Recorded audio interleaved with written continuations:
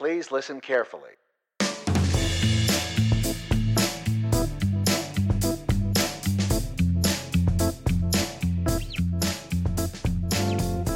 This is the House of SpeakEasy podcast, where writers and audiences come together for close encounters of the literary kind. Brought to you live every month from House of SpeakEasy. We are your hosts. I'm Amanda Foreman. And I'm Lucas Wittmann. In this episode of the podcast, writers Chris Abani, Steph Burt, and Geoff Dyer consider the theme When Strangers Meet. At the root of each of our performers' stories, there seem to be two basic questions. Just who is a stranger anyway? And what exactly can strangers tell us about ourselves? Chris Abani, novelist, poet, and essayist, answers first. Good evening. Hi, thank you for having... Can you hear me? Yes. I'm a big man, small voice. I look like Barry White, but I don't have his voice. So I'm bringing you a greeting from South Africa. I say Sawubona and you say Sakona. Sawubona, and we'll come back to that later. So immediately I think of strangers and meeting strangers. I think about airports, and I spend so much of my life in airports that when people ask me, where do you live? I say language, melancholy, and airports. So I thought I'd start with airports. So airports are really wonderful because so much of my past has happened in airports, and my future, I think, and my present continues to happen in airports.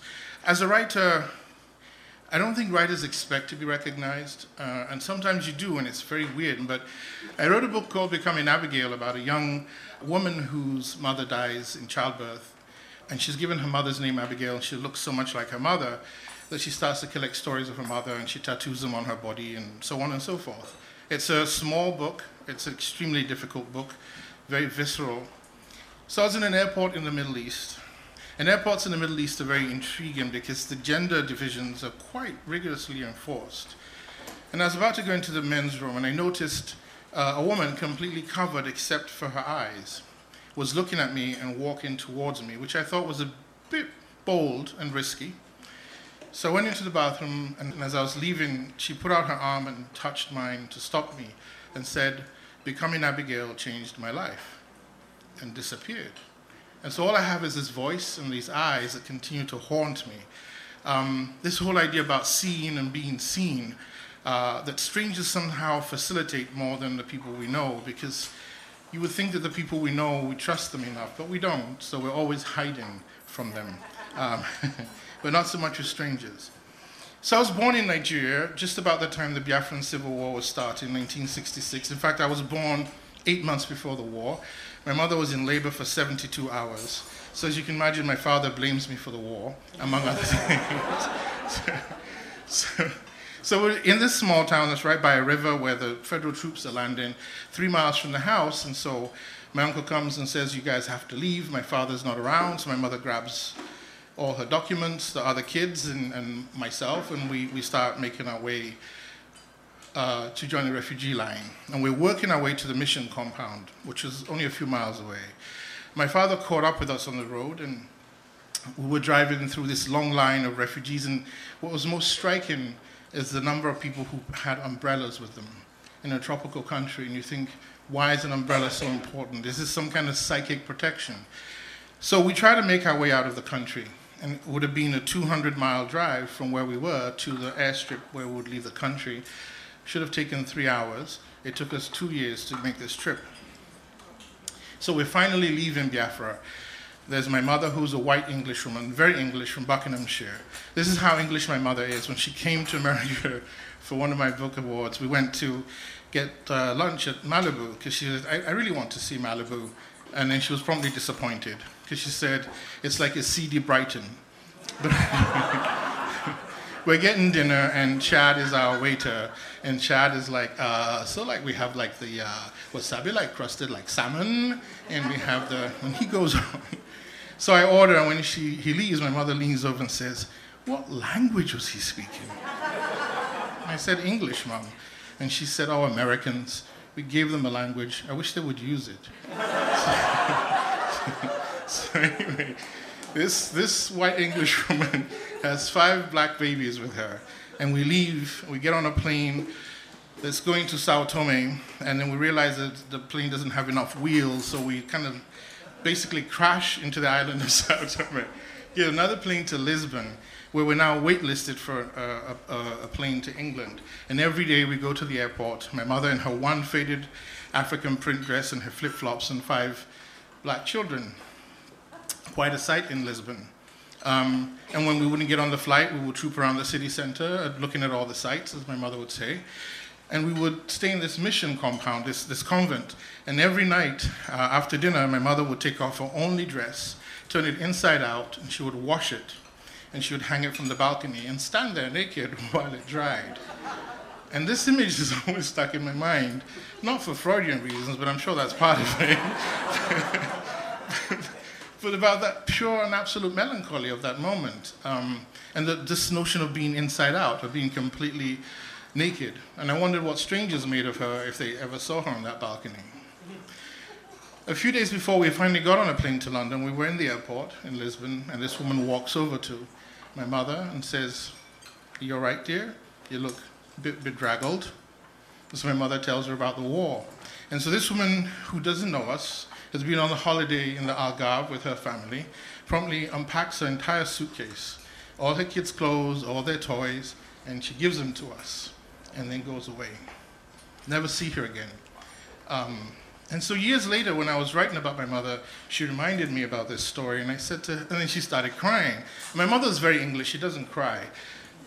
When I moved to America, my mother, she was born during the war in England, and she never says, "I love you," even though she does very much. So I tried to train my mother to say, "I love you." So we'd talk on the phone, and we're hanging up, I'd say, "I love you, Mom." She'd be like, "All right then, dear." And so my sister finally called me after a week and said, "What the hell's wrong with you? Mom thinks you have cancer."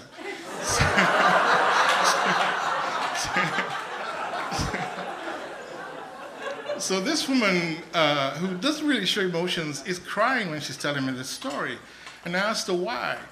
She never cried when she talked about the war. She never cried, even though she gave birth to my sister in a hospital that was being bombed.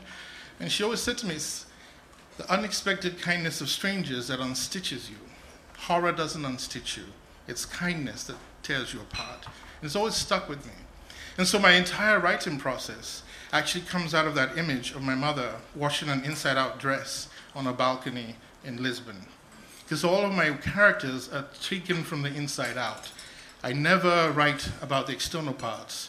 So when you read my books, they're very difficult to read and they're very graphic and honest, but it's really because you get folded into it. And I think it has to do with the idea of seeing, to actually just see something without any kind of looking away. And I think that's the highest form of love, because when you're able to see and not look away, everything slows down. And people are able to engage with the most difficult parts of their living in this trustful way, knowing that you're going to guide them through whatever darkness you're showing them into this transformative light. At least that's the plan of the books. And so this is really how I've always worked, to take people on these visceral journeys where the books they're reading aren't really about strangers living strange and exotic lives, but about people who could be them. And this is really the thing that I've come to understand, that the only time I meet a stranger is when I confront myself. Anytime I meet new people, they're not strangers. And if you ask at any Midwestern airport, there are lots of white women who know me because I still chase them around the airport, trying to buy them coffees and sugar and sugared candies to make up for the kindness of this woman in Portugal who just gave us everything she owned. And I think that's beautiful. So that brings us back to the initial greeting that I had for you, Saubana. Saubana means, "I see you." Sakona means, "I am here." To see is to call people into presence. And when you call people into presence, they will be there, always, to reflect back at you your essential humanity. This is a gift that strangers give us, the chance to see ourselves unfettered and as beautiful as we really are. Thank you.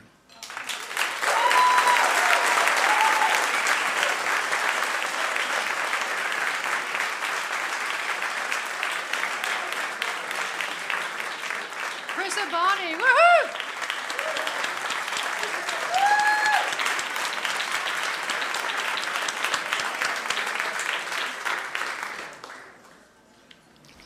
Our next speaker has been and is on a long journey. Steph Burt is a poet, a critic, a Harvard professor. And they, as Steph likes to be called, has been exploring more than most of us could ever imagine what it means to be the person that they should be. As Steph has put it in their own writing, it seems to me that poetry, in general, lets you create a voice that is you and not you. You but like you. You as someone else. And that's true for the writer and also for the reader. It's a great honor to be able to introduce Steph Burt to you tonight. Steph.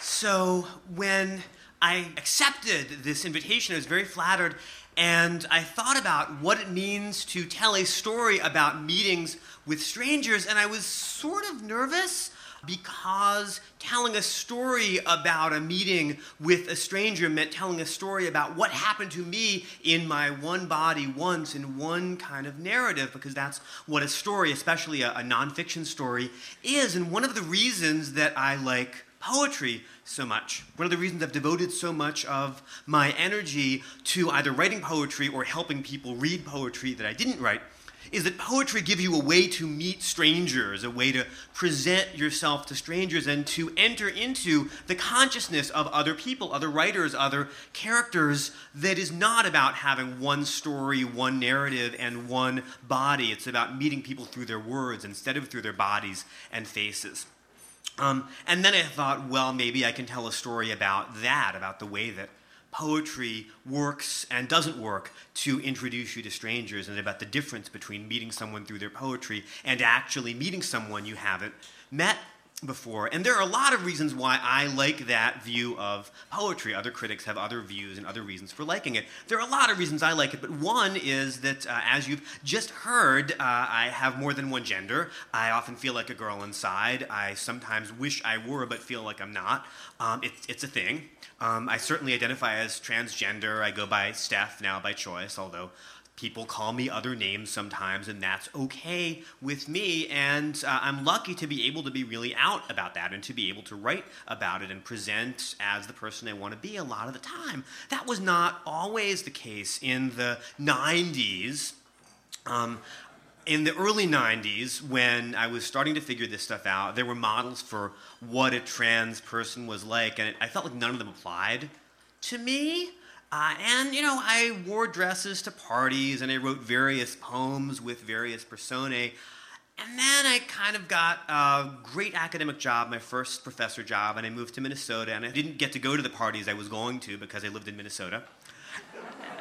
I went to, I had other friends. Minnesota's a great place to live. We had a great social group, but it wasn't quite as queer, and it wasn't quite as stay out all night as my friends in the 90s had been. And I thought, maybe I don't need to express this quite as much. Maybe I can put my girl self in the fridge for a bit and be a grown-up and do other things. And I did, and it was really great for a while.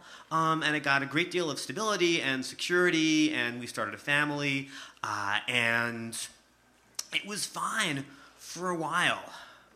And then around about 2011, it wasn't fine anymore. And I decided to start writing about my gender identity and to start presenting myself as who I am, and started going to conventions and meetings and events where I would meet strangers who were out as trans in various ways of being trans, and got from helpful strangers things like makeup tips, which I still value, and tips on how to dress better for the body that I have and the body I want to have, which I'm still collecting, so thank you. And a whole bunch of writings by me or about me came out that had to do with, pun I guess intended, my coming out. There was, for instance, a piece in the New York Times in 2012 by the terrific journalist Mark Oppenheimer that profiled me as poetry's cross-dressing kingmaker. That was the subhead. And, we have some problems with cross-dressing as a label because it implies it's all about clothes. It's not. It's about who I am. And it implies that it's a fetish, which I guess for some people it is, but that's not me. But it's not totally wrong. And Kingmaker seems so flattering as to be inaccurate, but I do write book reviews that apparently some people care about, and they're certainly about poetry. So there I was in the New York Times Magazine in 2012 as poetry's cross-dressing Kingmaker, and I liked the attention. It was very flattering, and it meant that after that piece came out, I would do a literary event.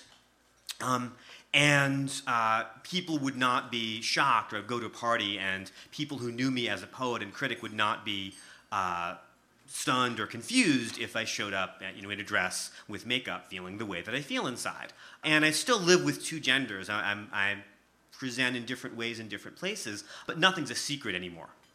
And that's really great. It's really great not to have secrets about who I am.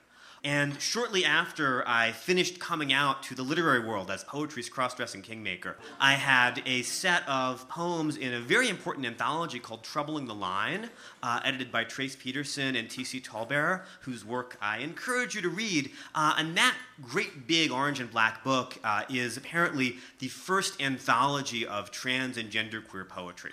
And I was very happy to be included in that. And a little after that came out, I had my most recent full-length book of poems, which is called Belmont, after the terrific little town outside Boston where we live. And most of those poems had been written a little bit earlier, and it's got a whole bunch of stuff in it, including poems about gender, and Avril Lavigne, and Kermit the Frog, and a talking stapler. But it's mostly a book about suburban parenthood, about living in a privileged town, and figuring out what to do when your kids get boo-boos, and being a grown-up. So that was Belmont. That came out in 2013. And this was the first of the books of my own poetry that I'd written that really ended up with something like a book tour. And I was a little ambivalent about a book tour because my kids are 6 and 10 now. At the time, if you can do the math, that meant that they were, 3 and 7. And it was the longest I'd been away from my 3-year-old, but my wife and I talked about whether to do this, and the answer was yes, go do this. Go visit some colleges and bookstores in another part of the country and see if they want to read your book. It was very flattering. It was a little uncomfortable. Mostly it was exciting. And so I got on a plane after Belmont came out and did a book tour of the Pacific Northwest. And the first stop, the first place I met some strangers, was at the Open Book bookstore, which is one of the few stores in the country that's all poetry in Seattle. Long, brightly lit, white, beautifully curated space. And I wasn't wearing this dress, but I had a black dress I had bought for the occasion, and at the time I was doing wigs. I do hats and not wigs right now, but I had this sort of black wig that gave me long hair that I don't really have naturally, and I spent quite a while getting ready to do this poetry reading, and it went pretty well. And the few dozen people who'd come to hear me read poetry who looked like they went to poetry readings all the time, who seemed happy with it, and some of them even bought my book, and some of them bought other people's books and chapbooks, which was exciting. I felt I was supporting the bookstore. And two ladies who were probably past retirement age, who had been sort of in the back, came up to me at the end of the reading and said, "I don't know if you remember us," one of them said, "but I'm Diane, and this is Connie."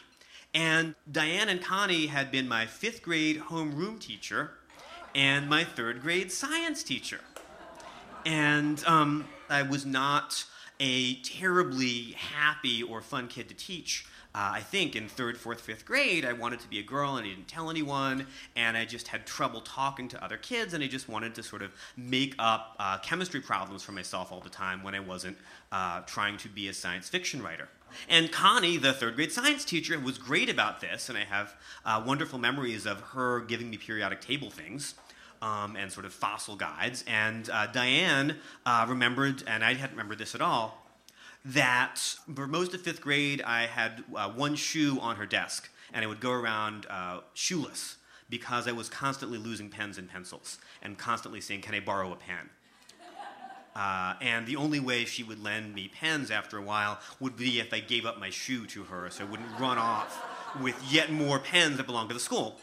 So this was a meeting, and Connie and Diane had moved across the country from D.C. to Washington State for the outdoors, and saw my name in, I guess, the local Alternative Weekly or the Seattle Times, and just said, why don't we go and see them? So that's a meeting with strangers where I turned out not to be the stranger at all, and it established for me how continuous I still was with the person I'd been, even though I'd gone through all of these changes.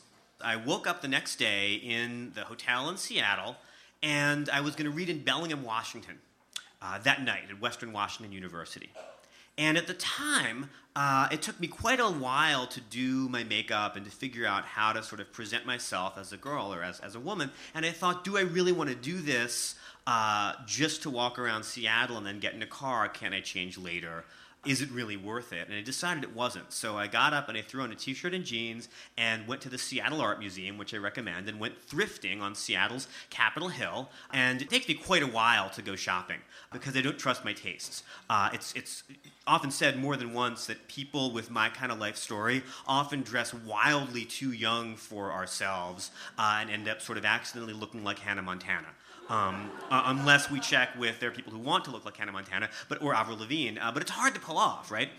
So I take a long time thrifting or shopping when I'm by myself because I second-guess myself, and I must have spent an hour and a half in the Goodwills and the Buffalo Exchanges of Seattle's Capitol Hill, and I came away with my favorite pair of gray jeans. They're still my favorite pair, the Guess jeans, the kind that were really cool in 5th grade. And I realized after I'd made my purchase I was super late for Bellingham. So I got in the car, the rented blue Honda, and just booked it up I-5. So I got to Bellingham and got into the auditorium, and there were the students, a few dozen students, and I was happy to see them, but they looked a little bit disappointed to see me, or at least that was the vibe I got, that was what I thought, and I was thinking, how can they be disappointed before I've even started to read? And this may be my take on them based on what I was about to learn. But it was the way that the vibe in the room seemed. And if you're a lecturer or a performer, you may have seen this yourself. And I was thinking, why are they disappointed? And then I saw what books they were carrying. And it turned out that the students who were reading my work, which was one of the reasons that they had bothered to bring me across the country to read at Western Washington University, they weren't necessarily reading Belmont, my new book about suburban parenthood. They were reading Troubling the Line, the first anthology of trans and genderqueer poetry. And they had hoped and expected to meet poetry's cross-dressing kingmaker. And I had shown up, and I was just in a t-shirt and jeans, having just gotten out of the car. And I felt I had let them down. And I felt better after the reading and talk and Q&A, and I met and talked to some of the students, and we talked about how I present myself and how we all present ourselves differently in different spaces. But the lesson I got from that was really that you can write poems in which you can have all sorts of faces and characters. You can write a poem as a stapler, as a frog, as a girl, as a woman, as a boy, as a man, as a talking block of ice. And I've done all those things, but if you're going to meet strangers in person, you can only be one person at one time. Thanks. You've been listening to House of Speakeasy's seriously entertaining podcast, where writers and audiences come together for close encounters of the literary kind. Now, back to the show.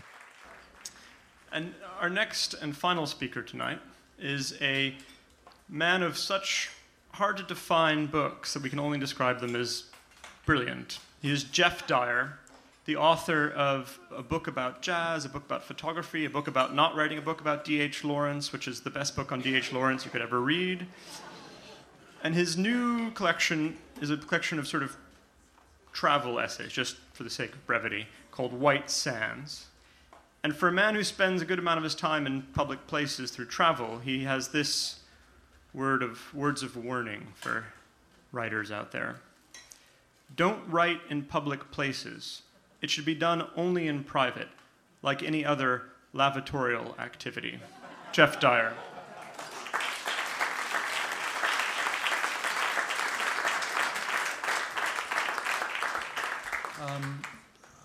To me, the strange thing about the idea of the stranger is how easily we forget its necessary connection with the word strange. If you like, it's become estranged from any notion of strangeness.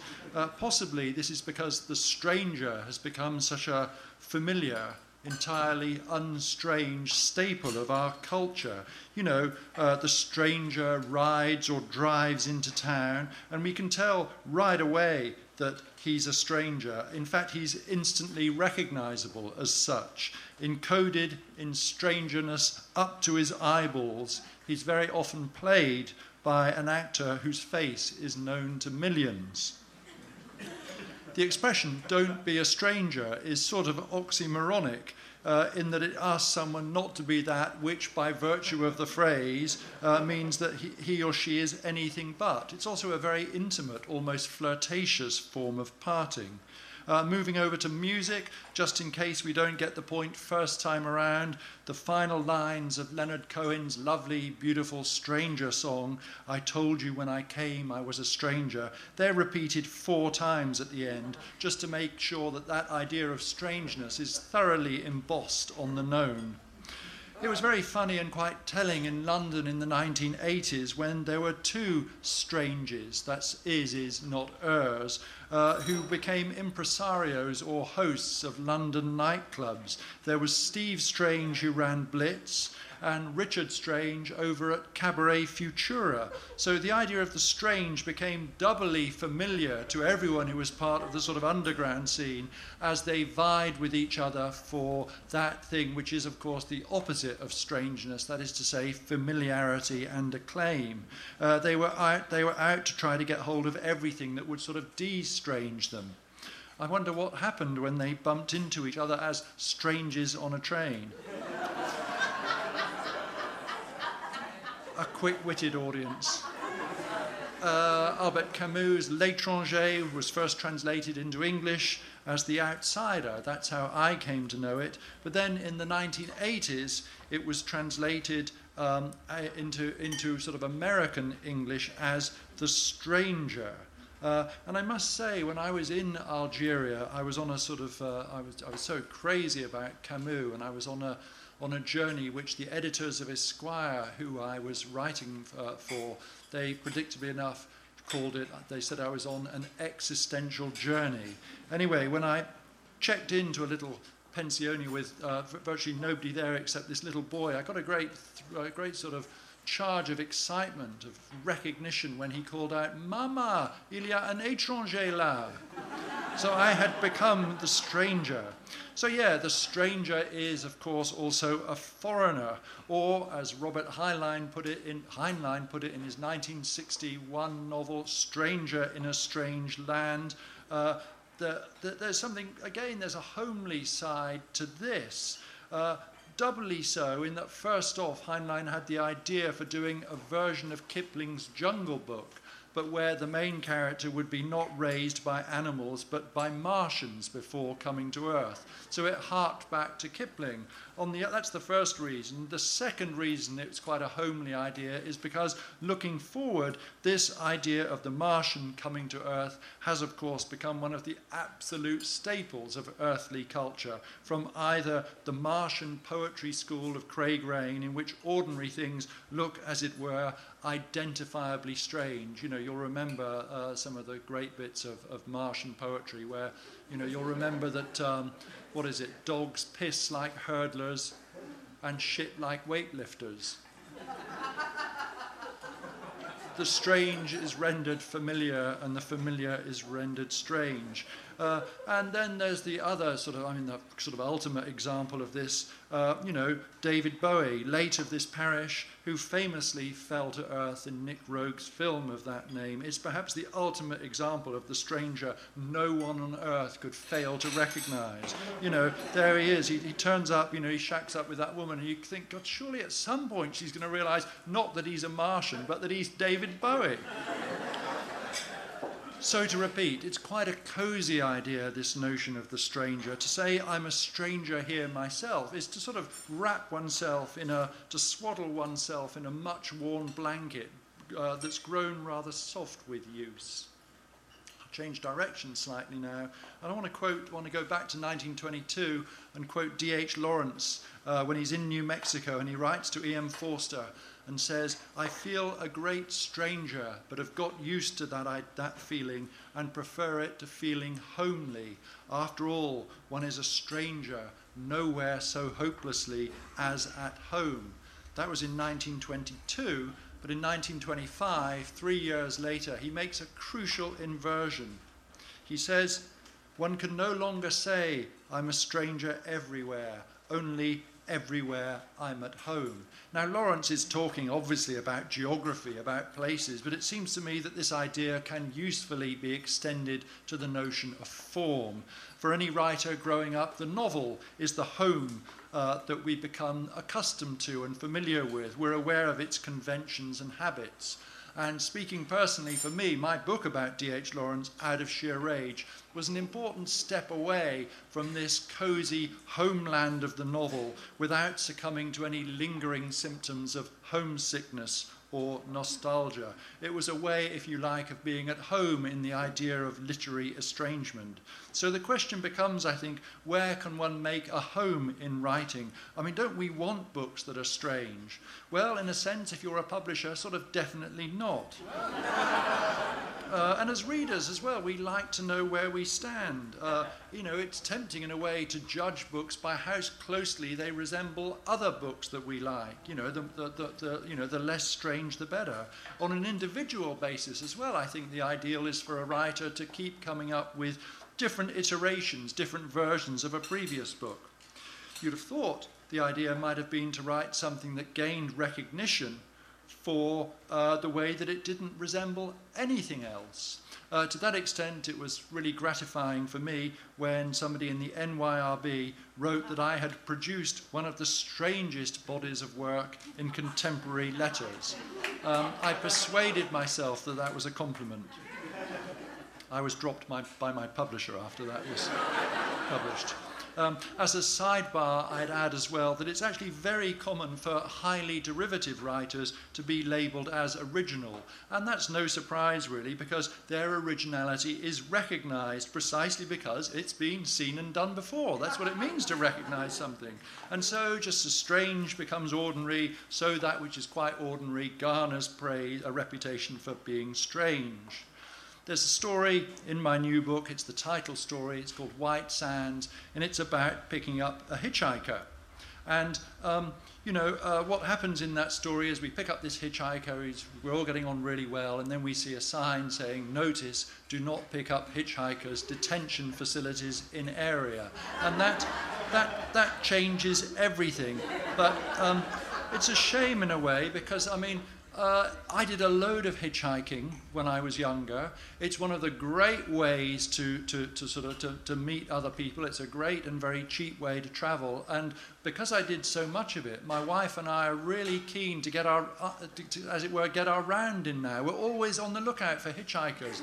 There are virtually none. It's it's kind of died out, and that's a real shame, I think, because it really illustrates one of the great truths of travel, which is just how little we have to fear from strangers. I went to Sunday school for a very short time as a boy, and, going to the sort of Church of England Sunday school, I feel it was my first really, really deep immersion in the idea of boredom. It was all these biblical stories were so boring, but there is no story in the Bible lovelier than that of the Good Samaritan, I think.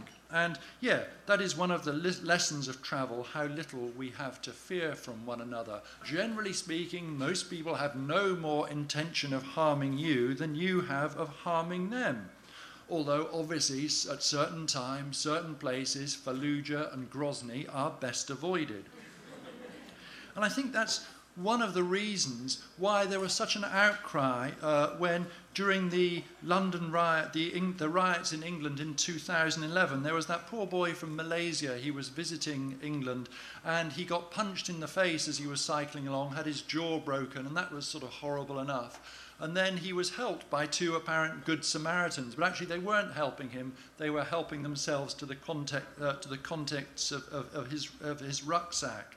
And there was a huge outcry about this, and it was truly terrible, irrespective of how poor or disenfranchised the perpetrators were. We feel that if you're a stranger, if you're lost and powerless, you should be entitled actually to some extra degree of protection from your hosts. Anyway, the opposite of this idea of locals only, of treating strangers with great kindness, is beautifully, of course, expressed by Wittmann in the Song of Myself, when the runaway slave comes to his house, and Wittmann goes outside, and I quote, "and sat on a log and led him in and assured him, and brought water and filled a tub for his sweated body and bruised feet, and gave him a room that entered from my own, and gave him some coarse, clean clothes, and remember perfectly well his revolving eyes and his awkwardness, and remember putting plasters on the galls of his neck and ankles. He stayed with me a week before he was recuperated and passed north. I sat him next to me at my table, my firelock leaned in the corner." I think it's worth remembering that at that point in history, the slave was considered not just a stranger, but not human at all, merely a beast of burden. And I think perhaps one of the general drifts of our history over the past century and a half or so has been that we now see how much we have in common, not just with other humans, but with other actual animals. And of course, these animals, the idea doesn't seem strange to us now, but it turns out they were our ancestors. And of course we have Darwin to thank for this. And Sebastião Salgado, the photographer, describes what for me is the ultimate meeting with a stranger, when, partly under the inspiration of Darwin's Voyage of the Beagle, he visits the Galapagos, and there he sees a giant turtle, which he reminds us this creature can live up to 200 years. And to photograph it, he goes down on his knees to its level and looks into this turtle's eyes, and gradually the turtle becomes sort of used to him. And this is what Salgado, not the turtle, this is what he goes on to say about this encounter. He says, "When you're in front of a creature of that age, you're facing real authority, with all those wrinkles, all that knowledge. When Darwin went there, that turtle would already have been an adult. Maybe it saw Darwin. Who knows?" So I love this idea that, in a sense, this strangest of creatures, with whom we could hardly have less in common, turns out not to be a stranger at all. He turns out to be a sort of acquaintance, almost a friend of a friend. It's like Salgado is saying, "Oh, I sort of knew Charles Darwin, and I've got an invitation card from him in the shape of the Voyage of the Beagle." Anyway, that's almost the image I want to leave you with, but actually the final thing that I want to remind you of is this wonderful sign that I saw in a camp at Burning Man, and it read very simply, "Strangers welcome. Stranger the better." Thank you very much.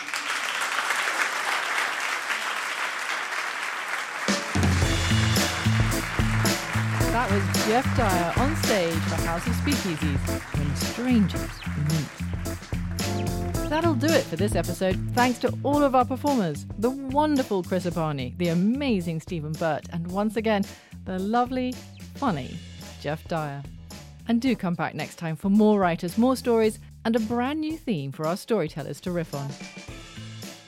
To learn more about House of Speakeasy and what we do as a nonprofit, visit our website, houseofspeakeasy.org. And if you're in the New York area, please join us at one of our live shows at Joe's Pub at the Public Theatre. I'm Amanda Foreman. And I'm Lucas Wittmann. And thank you for listening.